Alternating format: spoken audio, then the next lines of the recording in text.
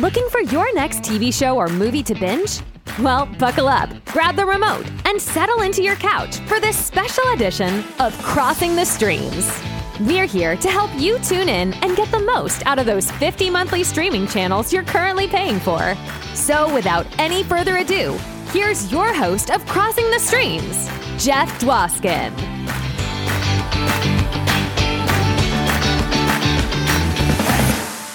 Hey everybody, it's Jeff Dwoskin. Great to be back in your ears for this special Thursday episode of Live from Detroit, the Jeff Dwoskin Show. This show is a little different than the Monday show. This one features highlights from Crossing the Streams. That's a live show that I do with a bunch of my friends every Wednesday at 9:30 p.m. Eastern Time. I'm sure you've heard me mention it on the podcast previously. You're always asking yourself, what TV shows and movies should I be binge watching? I've got a million streaming services. Well, you've come to the right place because these highlight episodes are going to showcase great shows that you should be watching. You can also head over to YouTube, watch full episodes, and keep up with us weekly as we do them live.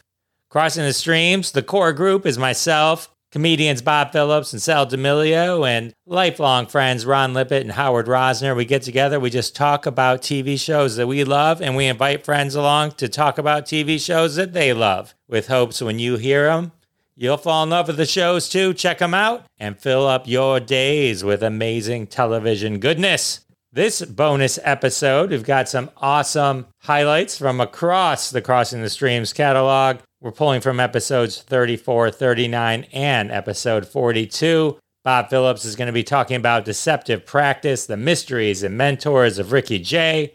Friend of the show, Jeffrey Calhoun, is going to talk about Squid Game. And Sal D'Amelio is going to talk about The Last Paradiso. So much fun awaits you, so let's get right to it. Let's kick off with Bob Phillips and Deceptive Practice, the mysteries and mentors of Ricky Jay. Speaking of top 30, let's get into Deceptive Practice, the mysteries and mentions of Ricky Jay. Now, for those fans that have hung around the show for a while, this was almost the curse of Ricky Jay in the sense that it was. Bob wasn't even around last time. I'm like, we did this one. No, we didn't, because Bob didn't make it to that part of the show. So, and he almost didn't make it today. I was like, oh no, the curse this is of the Ricky third Jay. attempt. The curse of Ricky Jay. So hurry up, talk fast. Okay, Ricky Jay is one of these people you think you don't know him, but you know him. You've seen him a million times, but he's always he was a character actor. But just he kind of forced himself to do that. He was in Boogie Nights. He was in a lot of David Mamet films like The Spanish Prisoner.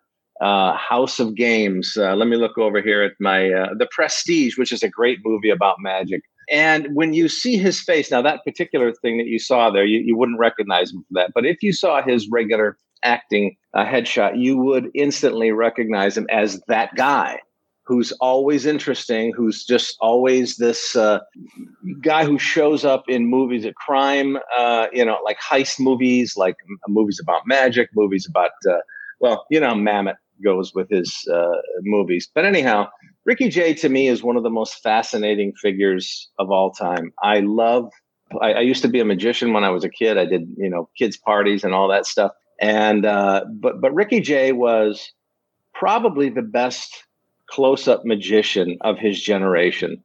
And he said famously that he knows nothing of the 20th century, and literally everything about him was sort of pulled from the 19th century. Every part of his act, everything that he did. In fact, he didn't really have an act. He was just so amazing that other magicians would just bow to him. I mean, these jokers in Vegas. I mean, Chris Angel, Copperfield. They couldn't do what Ricky Jay could do.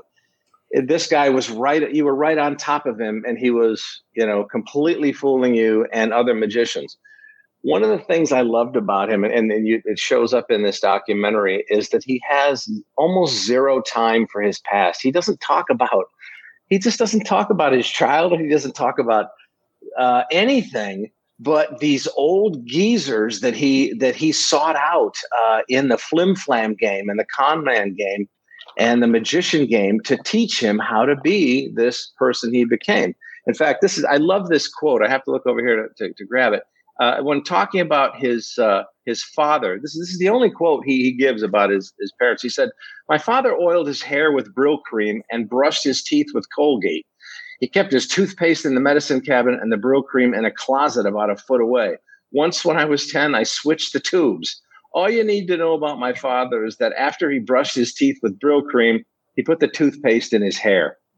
This is all he says about his upbringing, the parents that he was with. He has no time for them. They were completely incidental. He went when he was 7, he embarked on this, and at 10 he made up his mind he was going to be the world's greatest close-up magician.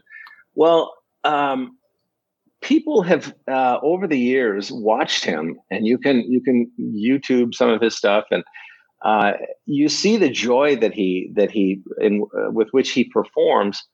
But what he ultimately says about himself, which I find so fascinating, he says, "This is all I am. This is me. This is all I've ever wanted to be. They keep trying to put me in movies. I don't want to be in the movies." But he knows David Mamet, so Mamet says, "You got to be in my movie." And then Paul Thomas Anderson that directed Boogie Nights? That's right. Said, "You got to be in my movie." He says, "I don't want to be in your movie." He says, "You're going in my movie." So he's got these wonderful roles, but his life, his legacy was just an amazing body of close-up work, inventing illusions and freaking people out from coast to coast. But also, what's kind of funny about it, the documentary is called Deceptive Practices. Deceptive, yes, that is what magic is all about. But Ricky Jay was anything but deceptive. He was always upfront. He was always honest about what he was doing.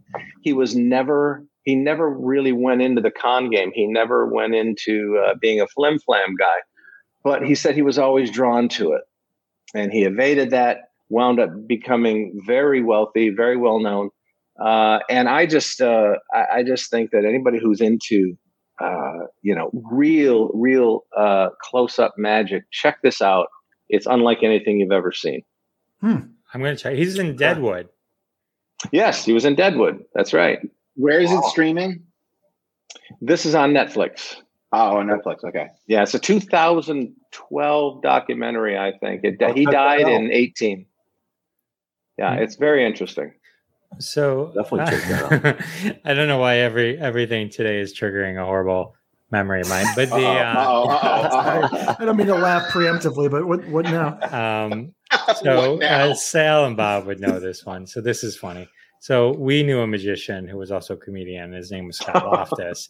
And right. Scott Loftus was a magician. And I remember, this had to have been 7 or so years ago. I said to him, "Oh, you should do my daughter's birthday." So she would have been maybe 14 or something at the time, or young girl. But just the right age for somebody who then ends up in a sex sting, what is it called? Dayline. Yeah. Where you think you're going to pick up have sex with a 14-year-old. Chris Matthews, what was his name? Yeah, so it was such big news in the local area. It actually bested it was the Doc Kevorkian's hunger strike in jail. But here's the best part of the story. One, I never told my wife, and she'd have to watch this to find out. I never told my wife I had hired a pedophile by accident to be at my daughter's party. And 2, when the news put I'm dating myself again, MySpace page on the news, I was in his top 8.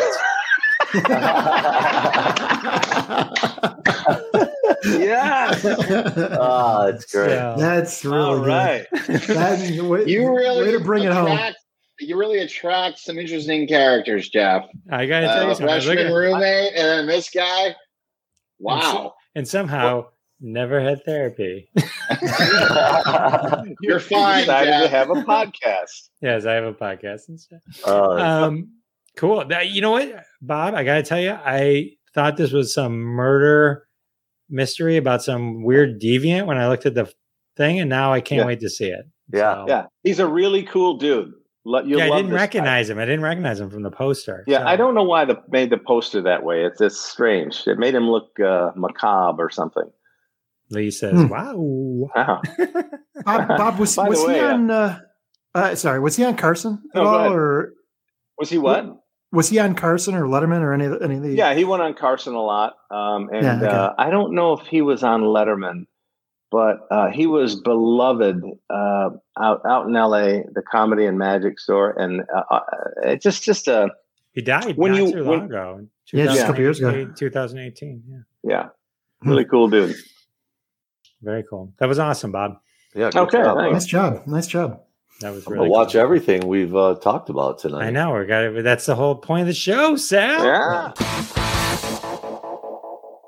If you do watch or have watched Deceptive Practices, The Mysteries and Mentors of Ricky Jay, let us know at Jeff Dwoskin Show. Tweet at us. Let us know what you think.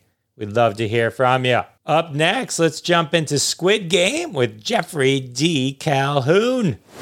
And we got a new one coming up. This one I'm really interested in hearing about. Squid Game. There's a lot of talk about this one. So I'm really interested to hear what you have to say, Jeffrey. Oh, Squid Game is awesome. So it's a Korean drama with a horror element to it.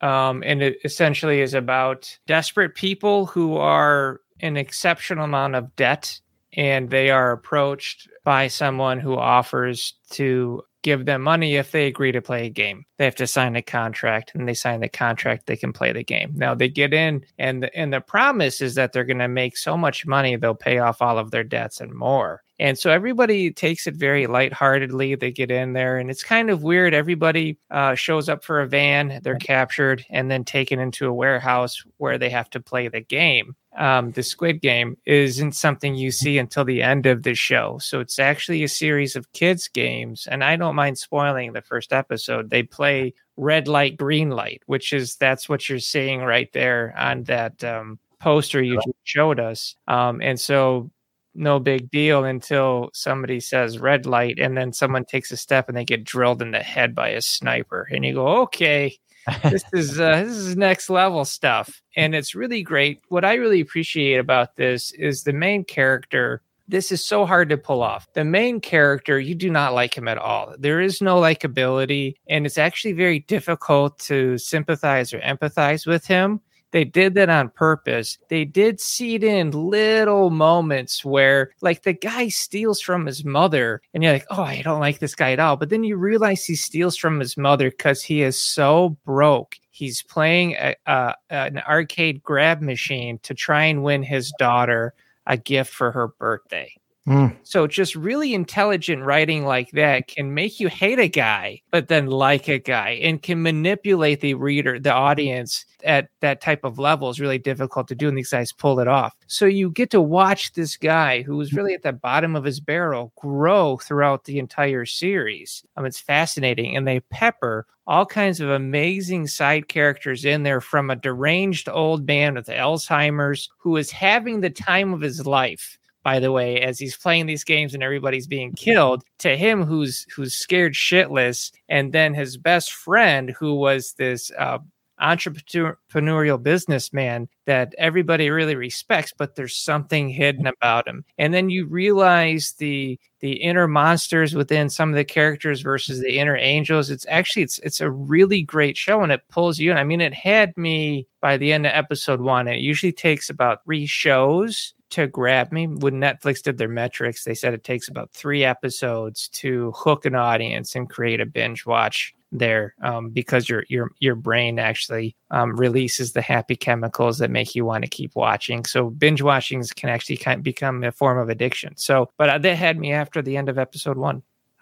Wow. Are you sensing that there is a strengthening of the Korean movie making and show making capability? Because I am seeing so much great content out of Korea over the last just Well, couple years. I wouldn't say it's just Korea. I mean, I would say it's Japan. I mean, Alice in Borderland is a fantastic show. That's Japanese. Norwegian shows are picking up. I think it's called Dark. So I think what I'm hoping is that American audiences are becoming more open to foreign shows, whereas before what we would have would be like The Office, right, which was a remake of a successful British show.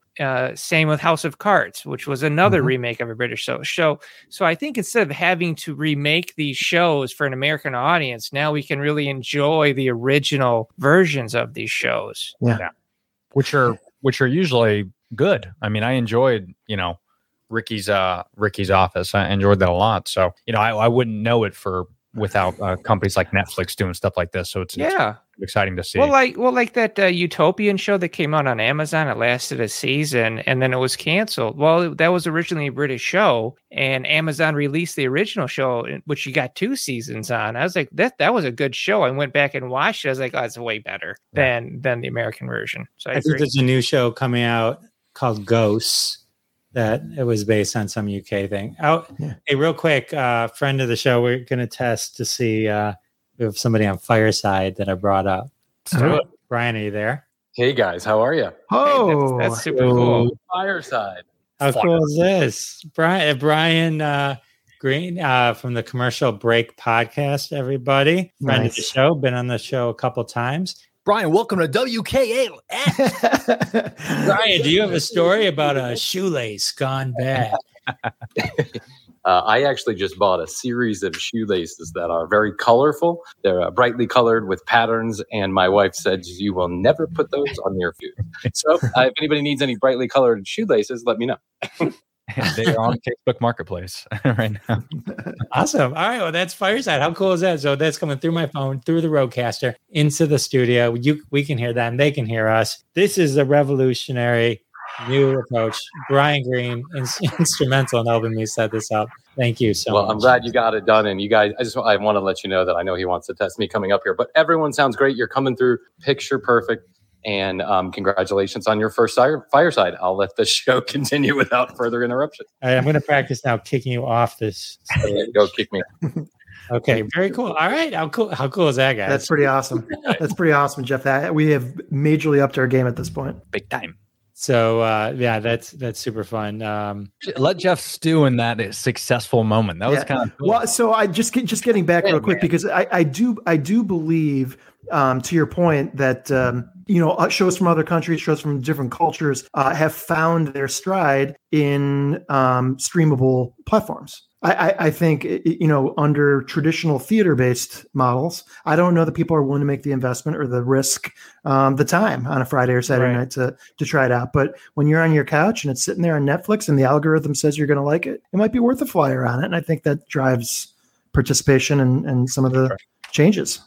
Yeah. And just to add on to that, because I have a couple buddies that are in Cali that are actors and filmmakers themselves, and a lot of people are scared of the streaming phenomenon that's happening right now, because they think it's going to be the end of making movies and things.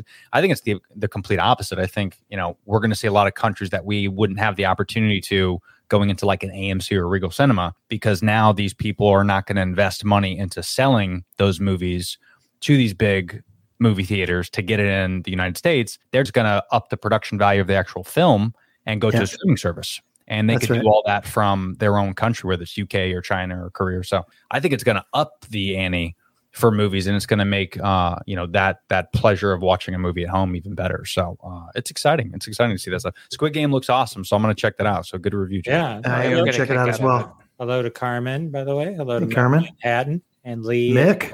Lee as always. Lee was actually early today, but she's Lee. I know Squid Game is a hot show right now. If you've seen it, tweet at us at Jeff Dwoskin Show. Let us know what you thought. Or if you haven't seen it, let us know that you did see it. After listening to the show, you heard Brian Green in the last segment, joining us live on Fireside on Wednesdays at 9:30 p.m. Eastern Time. You can do that too. If you have an Apple phone, you can download the Fireside app and listen along, and I'll bring you on stage and you can talk about the show that we're talking about or any of the ones that we've talked about in the past. So definitely check that out. You also heard friend of the show, Tony Berardo, on there. It's a live show. You never know what voices you're going to hear or who we're going to talk to from the audience. It's live. It's crazy. All right. Up next, Sal D'Amelio. Can't wait to talk to you about The Last Paradiso.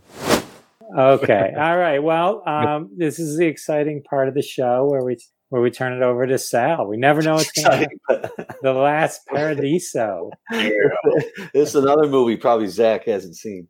This is The Last Paradiso. This is a foreign film. This is an Italian foreign film.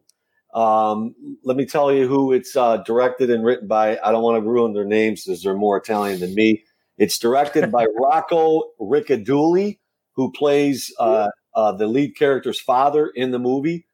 He directed it, and he also co-wrote it with Riccardo Scaranuccio, who plays Ciccio, and he's the main character. So I wanted to give you that. So this takes place in Italy. It's a small town in Italy, and it kind of hit home to me because that's where my parents are from. So don't picture Rome or Milan or one of those. Picture like a small town in the middle of Italy. This might have been filmed in Sicily, but I'm not sure. I could not find anything on where this was filmed. I don't know why, but anyway, so think a small town in Italy, and basically there's probably 2,000 people who live in this town, maybe not even that, and they're farmers. So just picture they're farmers, they're olive farmers, and then there's a landlord of the land that owns all the land, and he's the rich dude, and everybody works for him. So it's that kind of feel, which is very similar to my mom and dad. My mom and dad did that. They plowed fields early in their life. So it kind of hit home to me like that. But basically, obviously, the rest of it has nothing to do with my mom and dad because the shit that happens here. It's kind of a romantic Italian drama film. And so basically, there's the premise of it, or there's the location. And then the lead guy, Ciccio, is he's a guy that kind of sleeps around the town, sleeps with a lot of women in the town, and he's married with 3 kids. And he's one of these olive farmers, and he's kind of like the lead of all the other farmers. So he's like more educated than them. He speaks out, and they don't get paid very well. And one night in the bar, he kind of goes up to the landlord, who's like this domineering character, and just tells them that, we need to make more money. And, we don't, we work all year and you're paying us for like 3-4 months worth of work. And, I'm going to, we're just going to sell the olives to somebody else. And he's causing a lot of havoc. Now he's sleeping with this guy's daughter. He falls in love with this girl named Bianca, even though he's married, and his wife knows he's sleeping with her, and the whole town kind of knows, and he's just fallen in love with her. He wants to marry her, and his wife knows he's sleeping with her. The whole town kind of knows. And he's just fallen in love with her. He wants to marry her, and his wife. What's going on? Is there something going on? Can you guys hear me? Yeah, I felt like I heard myself back. Did you guys hear that? Oh, okay. It was so good. We had to hear it 3 times. So I thought I was hearing myself review it. So anyway, so basically he's sleeping with this girl, and the father finds out. Father eventually finds out because the whole town knows. His wife knows. Spoiler alert, like Tony said. Basically, the father murders him and says, "Hey, I want to meet you out in the field and talk to you about maybe doing some business." And he tells him the soil is great. And the guy leans down, Ciccio, and he hits him over the head with a shovel, kills him. I got to tell you all this because it's part of the movie. Anyway, and it's early on in the movie, so you're like, what? I mean, I was blown away because I thought this guy was going to be in the movie the whole time. Well, he is, because now he's dead. But his brother, who they never show, lives in France. He kind of moved away, and it's the same actor, and he's got like a mustache. He makes himself look a little different. And he comes to town to kind of place revenge on the man that killed his brother. And then, and I don't want to spoil it, but I don't want to tell the rest of the movie, but that's kind of the gist of it. It's in subtitles if you want. Like somebody said earlier, I loved it in speaking Italian because I understood it. And I watched a little bit of it in English, and I'm like, nah, it's not. It wasn't that good in English. But in Italian, I think these actors did a great job. It had a great cast. The cinematography was great. The location, the scenes, and all that were great. Not enough jokes, Jeff. No, there never is. No jokes. But all in all, I thought it was good. I'm going to give it for a foreign film and a Netflix film. I'm going to give it 4 tomato sauce jars. Oh, I nice. thought it was a very, very good film. Only about an hour. I think it's an hour and 47 minutes. I read some reviews on it. It was very hard to find reviews on this. There was a review from Digital Mafia Talkies. I don't know if you guys ever heard of that. Digital Mafia Talkies. They reviewed it, and they kind of felt the same way I did. They said it was good acting, but they thought that the premise was great, but it kind of could have used a little bit more to it. Almost like it kind of reminded me of The Talented Mr. Ripley in a way, the way it was just shot and everything. But I thought it needed a little bit more as well. But I mean, overall, I thought it was a really good movie. If you're into the foreign films and you're into subtitle films, I thought it was really good. I highly recommend it if you're a Netflix subscriber. Hey, Sal, it sounded like it needed a little bit more of a Scorsese twist to it. Just a little. Yes. Yeah, a little more killing. Yeah. Right? A little more killing. Only one guy dies, and that's Chichio, so there's no other deaths in it. The actresses are absolutely beautiful. Bianca is beautiful. His wife is beautiful. I mean, it's great actors in it and actresses. Very well done. Very well done. I give these guys 4 tomato sauce jars. That's awesome. And I just want to point out Scott Curtis has been trolling us. Scott, thank you, Scott.